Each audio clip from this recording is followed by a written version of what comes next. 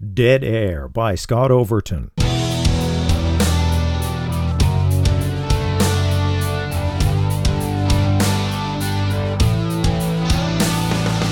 Previously in Dead Air. Living as a street person to try to find the people who've been trying to kill him, Lee Garrett is compelled to share his room with a young woman who's been assaulted, though her presence will probably stall his search. Now, Chapter 23. The desk clerk gave them a cold look as they passed by. Lee didn't care. The management of a dump like that wasn't going to pass up a paying customer just because he took a guest upstairs. Nadia looked around his room with an expression that was hard to read, maybe relief mixed with nostalgia, and a recognition that she wouldn't be there for long. They sat on the knotted mattress side by side, and in the last dim light from the window, he examined her bruised face. 4 of 'em, she said softly. One of 'em had hard boots. She reached a hand to touch her cheek. And they knew I wouldn't have any money. It didn't stop them. They weren't after money. She looked out the window. Did they rape me? She slowly shook her head. No, not this time. I told them I was on my period. I always carry a rag around, with blood on it, so I can show them. That's how I got this. She pointed at her face. But it's better than 4 of them. Lee felt shame for his whole sex. Had you seen these punks before? You mean, would I recognize them? You think I should go to the cops? She gave him another of those "what planet are you from" looks. No way. Cops figure my boyfriend done it, drunk. I don't go to them no more. I meant, are they regular troublemakers? A gang, maybe? Have you heard of the Skins? I heard of 'em. Don't like Indians or blacks. But who knows about the bastards jumped me. They don't wear signs. Have you heard about Skins coming down here to cause trouble? Beat up your friends? Don't know who's Skins and who ain't. Just white boys, bored with themselves. Come down here for easy pickings. It was still early to go to bed, but he was tired, and the thought of just sitting and watching TV together was surreal. He'd decided to sleep on the floor and give her the bed, but realized she had nothing to sleep in except her dirty street clothes. The thought of those clothes between bed sheets he might have to use again revolted him, though he was ashamed of his reaction. How would you like to have a shower before you go to bed? He asked. Her eyes lit up. A real shower? Hot? Without anybody waiting for their turn? Sure, there are bathrooms down the hall. Only 2 shower stalls, but there aren't any other guests on this floor. He watched her crooked smile grow wide, then a shadow crossed her face. She unconsciously raised a hand to her bruised cheek. I can stand guard at the door, he said, if you want. Her smile lit again, and she jumped up. Yeah, great!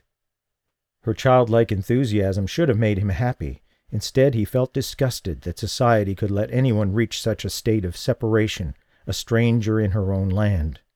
He was just as guilty as anyone, maybe more so because he had a platform, a voice that could be used on behalf of those who had no voice, power, influence, and he'd never used it for anything worth a damn. Was it too late? After your shower, you can wait in my room while I take your clothes to the laundromat. There's one just down the street. I'm sure it's open this late. Her frown surprised him. Because you don't like the way I smell? You can't stand me in your room? I didn't say that. I won't do it if you don't want me to. But after a shower, it just feels better to put on clean clothes, right? She gave a short nod and a shy flash of a smile. Then we can both smell like soap. She laughed and went before him down the hallway. As he left the room, he grabbed his long coat. Here, you can wear this for a bathrobe when you come out. The look from her half-moon eyes stopped him cold and sent a stir through his loins. She disappeared through the door. God, was she flirting with him? Was he unconsciously trying to seduce her? Either was a recipe for disaster. He shook his head to clear it, then leaned his back against the wall and stared into space. It seemed like a half-hour before the water stopped. A few minutes later, the door opened, and she stood there with his coat wrapped around her, shiny and fresh, her skin ruddy from the heat of the water. She shook her wet hair free of the coat collar and pulled the cloth tight. That was good, real good. Can I do it again in the morning? He laughed. Sure, but let's get you back to the room. You should get your hair dry. He saw a large towel in her hand. Guests probably weren't supposed to remove them from the shower area, but he didn't care. They'd leave it in his room. He told her to lock the door and lean a chair under the doorknob until he got back. Then he stuffed her clothes and some of his into a plastic bag and left for the laundromat.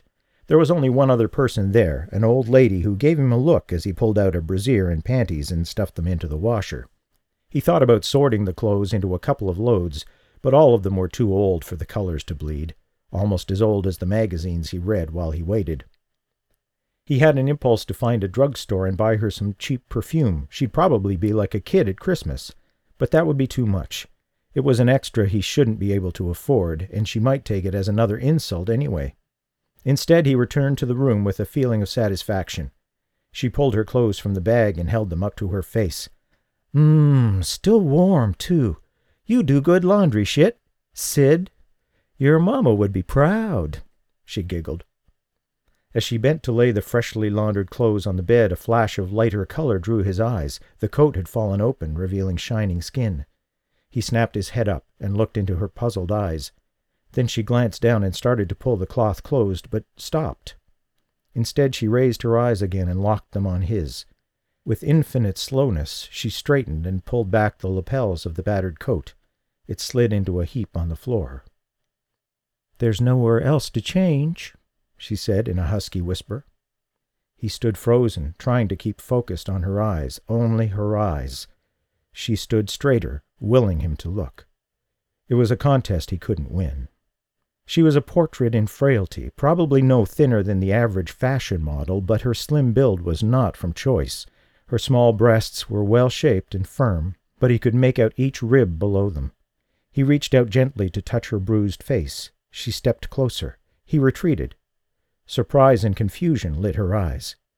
"Nadia," he raised a hand, "you don't have to do this, to pay me back for helping you." Her eyes caught fire. "Pay you? I ain't paying you for anything, you dumb shit!" She snapped around and strode to the bed, snatching up her sweater and pulling it over her head. She grabbed the panties and made to step into them, but her anger spoiled her balance, and after 2 attempts she flung them at the wall with a growl and pounced onto the mattress to sit cross-legged, facing into the corner of the room. Lee was dumbfounded. He seemed destined to misread her and insult her. When he tried to see the situation through her eyes, he realized that he'd been blinded by the stereotype of a downtrodden soul needing to be helped by the great benefactor. How arrogant that was. It denied her existence as a human being, and it was probably the way she'd always been treated by people like him. The room was cold. She wasn't even half-dressed. He should wrap a blanket over her or something, but he didn't. His eyes lingered over her hair, the soft curve of her back beneath the light sweater, and the seductive cleft of skin below that. He still couldn't allow his mind to pursue that thought, but it was going to be a long night if he didn't make up to her somehow. "Nadia," he said, his voice loud in the room, "I'm really sorry. I just completely misunderstood. I'm not used to being with women other than my wife." Sensing that she was listening, he hesitantly rested his hands on her shoulders. "I keep hurting you, but I don't mean to." She didn't respond for a long time. Then she shifted a little, slowly reached up and gently drew his left hand down her body until the palm slid over her nipple and enveloped her breast under the cloth. He kept it there, forcing the muscles to stay loose. Her movement released a hint of generic soap and shampoo, enriched by the musk of her body. When he didn't move away, she let her body relax, and with the same casual slowness, guided his right hand down along the line of her waist and hip, over her thigh, and the soft hair to the delicate mound it guarded. "Don't that feel good?" she murmured softly. She nuzzled against his face, filling his nostrils with the welcoming scent of her hair. "Can't you see that's all I wanted? A nice feeling I ain't had in a while?" His throat was dry and the blood pounded in his veins. She was desirable and available. He commanded his hands to draw away, but she held them tightly and began to move his fingers slowly in a circle. Stifling a groan, he gave in to her need. When her body had stopped trembling, she rolled over to sit on the edge of the bed and reached to undo his pants. He stepped back. "No, I can't make love to you." "You already have," she smirked and reached for him again. He took another step back. "No, I mean, I can't go any farther than this. I'm sorry." She began to realize he was serious, and her face filled with disappointment. "Why not? Is it because I'm Indian? No, of course not. It wasn't that, was it? No, he had a lot of flaws, but that wasn't one of them. You got a hard-on, so what's the problem? I'm just not ready for that yet. Her dark eyes grew wide. You're still thinking of her? He gave a nod, then realized she was talking about his ex-wife, not Candace. He didn't bother to correct her. She won't come back to you, she said softly. The likely truth of her words cemented his silence. His only reply was a small shrug of his shoulders. After a time, she reached for the discarded panties. Okay, Sid. I guess I can't be pissed at you for still being hung up on your wife. Wish the guys I knew were like that. She pulled on the rest of her clothes, except for the bra. I'm going to the John. Will you come with me? He nodded and led the way down the hall. Something woke him in the middle of the night, probably a noise. There were so many. He shifted to ease his aching hip bones and listened for it, finally hearing a sound like a whimper from the direction of the bed. It came again. Should he do something? Nadia? He called softly, then a second time. She gave a start and seemed to shrink down into the bed, backing toward the wall. Nadia, it's me. Sid. Are you okay? Sid? It was a child's voice. She cautiously reached a hand toward him. He took it in both of his. Gee, Sid, it was a dream, I guess. A shitty dream. Such a shitty dream. Her voice cracked, and she drew her hand away to cry into her fingers. He could guess what the dream was about. He eased himself onto the bed and cradled her gently, the fragrance of her skin reawakening unwanted memories. He felt her shudder and knew it was a quiver of release. A long, sighing breath drained some of her pain and fear with it. He held her tightly, and she slept.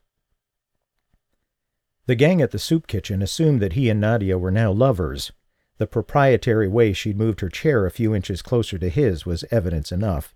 When he tried to deny it, she refused to back him up, enjoying his discomfort. At first he was annoyed, but then he thought back to the beginning of the day. Neither had said anything about her tears in the night. He'd awakened to find her looking at him from her place on the pillow, inches away.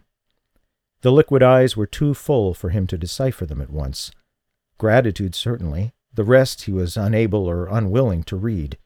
He got up and puttered around the room. She arose languidly, simply because she could. No harsh sunlight or probing wind had stolen her sleep before she was ready. She could sit on the edge of a real bed, secure in only a t-shirt and panties, warm and comfortable, and not alone. It was a luxury from such a distant past, it probably seemed from another lifetime altogether. She showered. He waited. In spite of the days he'd spent in the neighborhood, he was an eternity away from knowing what its people went through, how they experienced life, what that did to them. Or maybe not an eternity.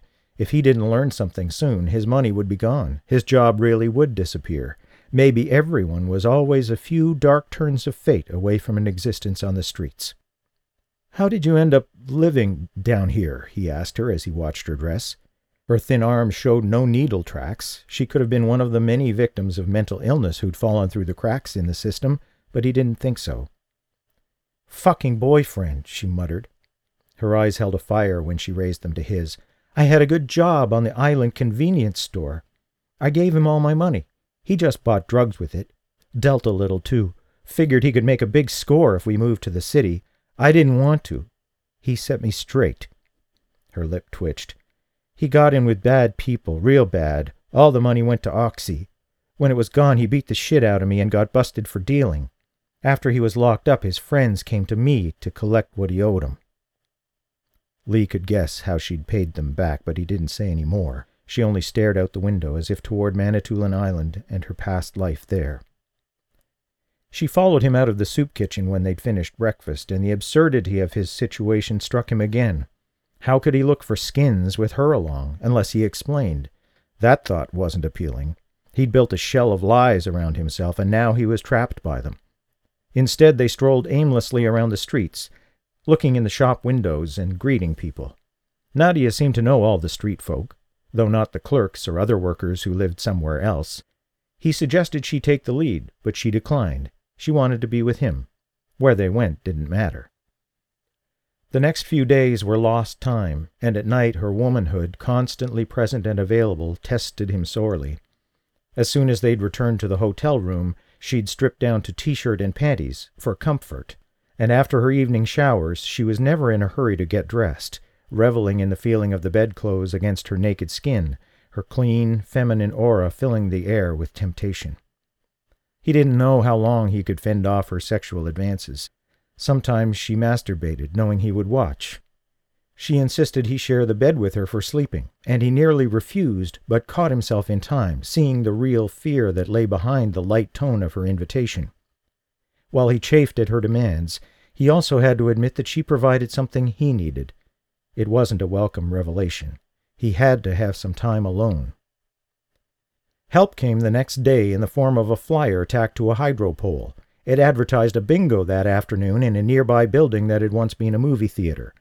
Nadia stopped to read the yellow page, and he saw his chance. "Would you like to go?" he asked. Her eyes widened. "Sure I want to go. Used to go every second Saturday on the res." She smiled at the memory. "Won a few bucks, too. I'm pretty lucky, really." "I think you should go." She gave him a look of scorn. "Where am I going to get $10? Lee reached into his pocket and pulled out a rumpled bill. He held it up and watched astonishment come into her face. "I found this the other day, blowing down the street," he said. "I didn't tell you because I wanted to surprise you with something nice. But this would be okay, too. Take it. Go to the bingo. Have a good time."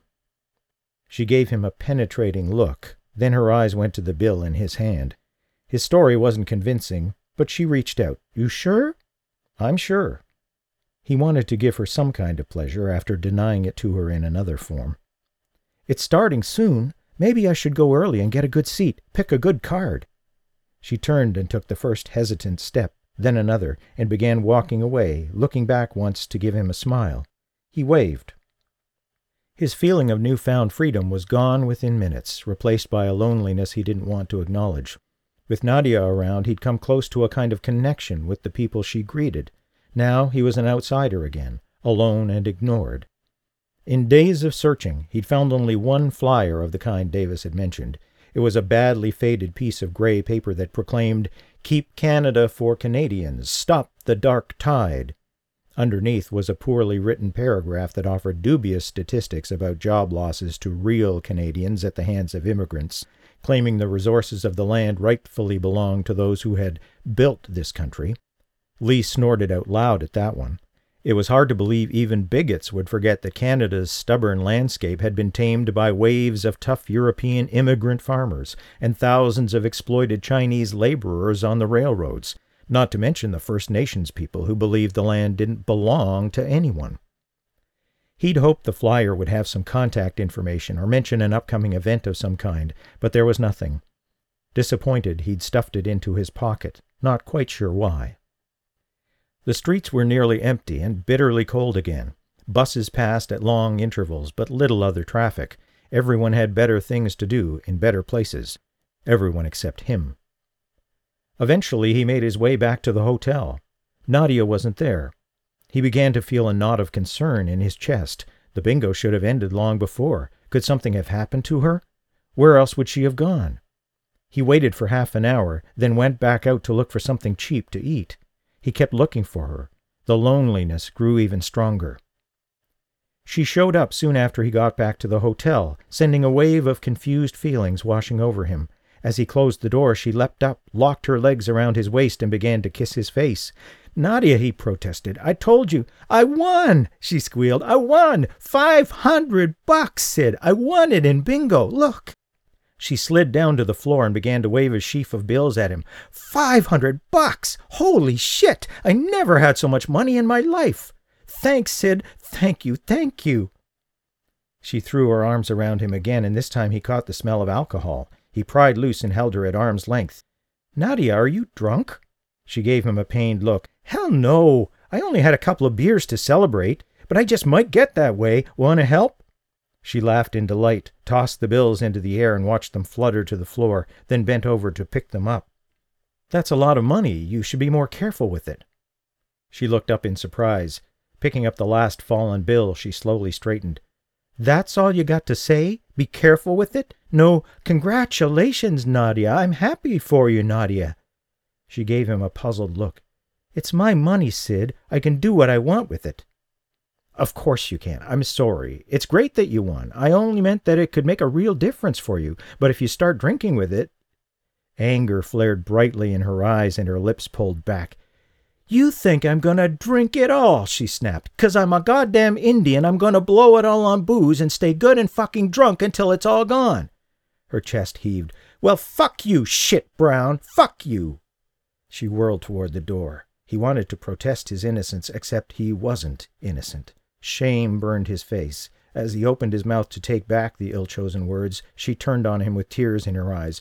You can be a real asshole, you know that? Don't go. Not at night, he pleaded. If anybody ever found out you have that much money on you... He grabbed her arm, but she broke free. You touch me again, she hissed, and I'll scream. I swear I will. He stood shocked into immobility as she bolted down the hall. Then the thought of her alone in the dark snapped him out of it, but by the time he reached the street, she was gone. The desk clerk looked up in surprise at the sound of a fist against the wall. Lee returned to his room, cursing himself. How could he come to live at the bottom of creation and still find a way to sink lower? Sprawled on the bed, he listened to the condemning silence. The next day, he was too ashamed to go to the soup kitchen. He was also too afraid that he might find out he'd been right, that Nadia and her friends had drunk all the money away. He wandered the streets and tried not to think about food. Ellis had given him a month's paid leave, but his regular bills hadn't gone away, and the money was getting very low. Soon he'd have to give up. He had no idea what would happen then. He thought about catching a bus to somewhere, but realized it was only a subconscious excuse to get out of the cold. He wouldn't have learned anything. People don't talk on buses. Instead, he returned to his room and brooded. He listened for Nadia's knock on his door all day and all night, but it never came. The next day was bitterly cold, with a wicked wind whipping between the buildings. An idea came to him as he passed the dry cleaners. Hey, fella, he approached the old man. A gaunt face raised itself up from a cradle of scrawny arms. A glorious day, ain't it? The voice croaked from cracked lips as they creased into a smile, but the words came with an effort. Wind instantly snatched away any heat from the hot air vent, and the man couldn't be eating well enough to produce any body heat of his own. He could lose his life on a day like this. How about I buy you a coffee? I feel like some company. Lee raised his voice over a sudden gust. The old man looked at him in surprise. You say coffee? That's right. Tim Hortons? Sure, if you want, but it's a few blocks from here. You want to walk that far in this wind? Walk farther than that for a real coffee. The rumpled figure struggled painfully to his feet, waving off an offer of help. Coffee at the places around here tastes like piss. He began to limp toward the street, muscles stiff from the cold. Arthritic legs loosened up a little as they went, but he remained bent in the wind. By the time they were seated in the donut shop, Lee was afraid he'd made a mistake. That much walking might burn off all the calories he'd hoped to get into the man. To make up for it, he ordered soup and a couple of biscuits for his companion, along with the coffee and an apple fritter. The old man made a show of protest, but took to the meal ravenously. He smacked his lips with each swallow of coffee. Goddamn stuff is better'n a woman, he proclaimed. Good food, good coffee.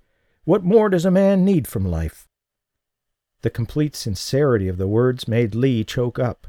This man, with a wind-ravaged alleyway for a home, who never knew where his next meal was coming from, could still cherish life in all its small pleasures. They took their time. He placated the servers by buying more coffee and another couple of donuts, then ignored their pointed looks. The old man needed company as much as he needed food. They talked about a dozen mundane things, nothing of importance. When the conversation flagged, Lee asked why the man didn't find a warmer place to sleep. Maybe the Salvation Army hostel a couple of blocks away. I know the major there, he said. I could write you a note. He reached for a napkin, then fished in his coat pocket, hoping to find a pen. He pulled out a gray scrap of paper. You ain't a Nazi, are ya? The man's rough voice had sharpened, and the eyes turned to flint. What? A Nazi, the man repeated. Them's the ones put those things around the streets. He pointed a bony finger at the piece of paper. Lee flipped it over and realized it was the racist tract he'd pulled off a lamppost days before. "Oh, shit, no, it's not mine," he protested. "I mean, I found it and ripped it down because I was angry about it. I guess I stuffed it into my pocket thinking I'd throw it away when I came to a garbage can."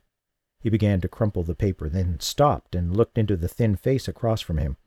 "You know about skinheads? You've seen them?" The grey-head nodded slightly. "I seen 'em, sure. The bastards. Some young ones, too. Think they're some kind of gang. Come here to make trouble." "Do they live near here?" Lee felt excitement stirring. "Nah, mostly rich kids with nothing better to do and nowhere to do it. Oh, a few of 'em work down here. I know one or two, 'cause I seen 'em picking on people at night. They don't even know I'm there. One of the guys at the smoke shop, and that bastard of a hotel clerk, too." "Hotel clerk?" Lee leaned forward. "Which hotel?" "The Crown. Lousy desk clerk at the Crown Hotel."